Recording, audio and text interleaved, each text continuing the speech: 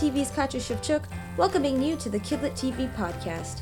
On this podcast series, you'll hear fun and enlightening conversations with stars in the Kidlit world.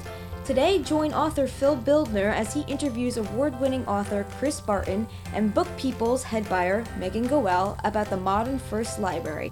This initiative is all about pairing beloved picture books that will never go out of style, along with other favorites that reflect the diverse global society of the 21st century. So be sure to jump into this Kidlit adventure, only found on Kidlit TV. Hey, I'm Phil Bildner, and today we are coming to you from Austin, Texas. We are in the amazing store Book People, and I am here with Megan Goel, who is the children's and teen book buyer here, and I am here with children's book author extraordinaire Chris Barton. And we're here to talk about the Modern First Library. And I guess the first question I should ask for y'all is, what is Modern First Library? Well, Modern First Library is a program that Book People started to encourage shoppers to, when they come into the store, they want to buy a book as a gift, say a baby gift, to look beyond the classics that they remember, the Dr. Seuss, the Margaret Wise Brown, the Maurice Sendak, and shop from a more modern collection of books, a more diverse collection of books than perhaps they were even aware existed. Yeah, and I think that, part of what we wanted to engage people with is the very idea of, what do you think of when you think of the phrase Modern First Library? What makes a first library modern? What makes a library a first library? How do you introduce the world of books to children, and what are you telling them through the books that you are bringing into their home? Great. Now how did the idea come together? How did you two come together? After the essays in the New York Times by Walter D. Myers and Christopher Myers about a year and a half ago, I got the idea that there had to be a way to encourage people when they come into the store to buy one type of book, one of these classics, to also buy something else, to not instead of, but in addition to.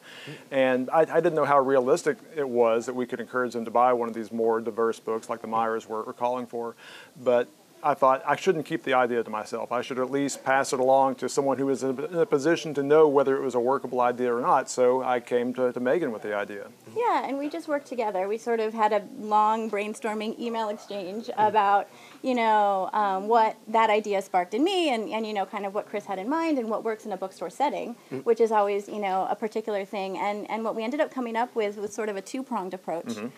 Which was a display, which you see behind me, dedicated to featuring a selection of different types of books that we felt fit the idea of a modern first library that we had, and then a blog series online that engaged our customers and other readers in dialogue about that concept, and we included Chris and other authors and yourself in that dialogue, and we've been really happy with the response to it. Excellent. Now, you use the word diverse, and the word diversity means different things to different people. In terms of the Modern First Library, what is diverse and what does diversity mean to this entity? What it means to me and what I had in mind was having the opportunity for as many kids as possible to not only see themselves reflected in books, but to see their books on their shelves resemble the world around them, the world that they live in today. The more diverse, more cosmopolitan, more ethnicities, more cultural backgrounds, more people who are living out different experiences. Yeah, absolutely. I mean, I think even, in the U.S., we have a very multicultural society, and we also live in an increasingly global society, and I think that that's important to represent to kids as they're starting to see the world outside of their family home through the books that they're reading with their parents. Now, when you start any venture, there's always, of course, things that you don't anticipate or things that you like, or little curveballs along the way. What have been some of the most surprising things that you've encountered so far? I'm delighted that it's still here. I didn't know whether this is something that Book People would be able to commit to for a season. We launched this on the 1st of July in 2014. I didn't know if we would still see it come the holiday season, when that's a really important time for bookstores, and if it wasn't working, I would not have expected them to continue. So I've just been delighted that it's still here. The other side of that is, if it's working so well here, I've been kind of surprised that other bookstores elsewhere haven't picked up this idea and run with it. I would love to see this replicated across the country.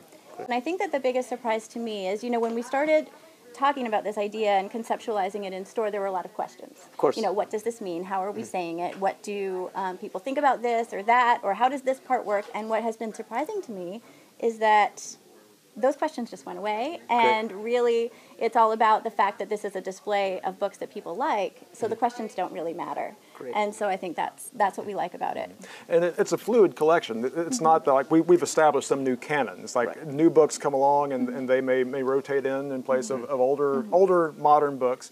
So there's always an opportunity for new books to be considered part of a modern first library. Sure. Do people at the store offer suggestions or contribute also? Because I know like you've brought the idea to them. Yeah. How have the people here responded to it? Yeah, I think people really like it. I think that in terms of generating the title list, we do work collaboratively. We have a specialized kid team here, and Sure. we meet all the time, and we exchange ideas. So there is certainly that back and forth.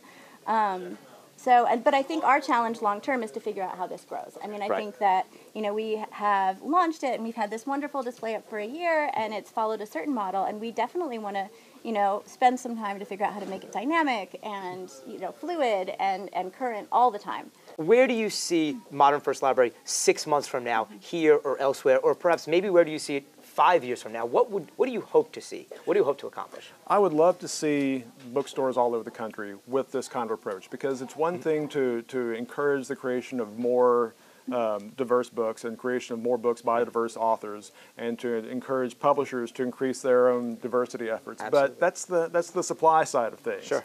And I think we need to encourage the demand, encourage the purchase of those books. So I would love to see this same kind of program at bookstores all over the country, where it's just, if you know you want to buy a book for somebody, you don't just necessarily go to Very Hungry Caterpillar or things published Sure. Before, during the Nixon administration. Right. There's a place they can go where they can grab something from a display. They're all trusted. There are bundles of books that may be thematically linked. Sure.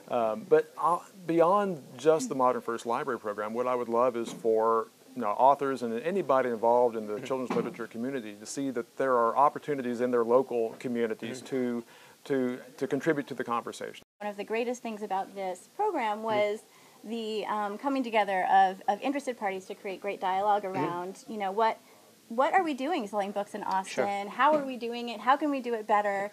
And what are we thinking about right now? And I love those conversations. I think that, if you think about Modern First Library in the context of our store, it's a small piece of what we do, but hopefully, extends to everything that we do. I think it's great to have this display of books that we think are wonderful for introducing your children to books and really kind of, pave the way for great readers. But I want that, I try very hard to make that concept, permeate everything we do. So what I'd like to see it become for us is really a baby shower program, kind of this box set idea that we've been playing with wrapped gifts, and sort of the one-stop shop for helping kids learn about books, become readers, and explore the world around them. The Modern First Library, what a wonderful idea. Congratulations to you two.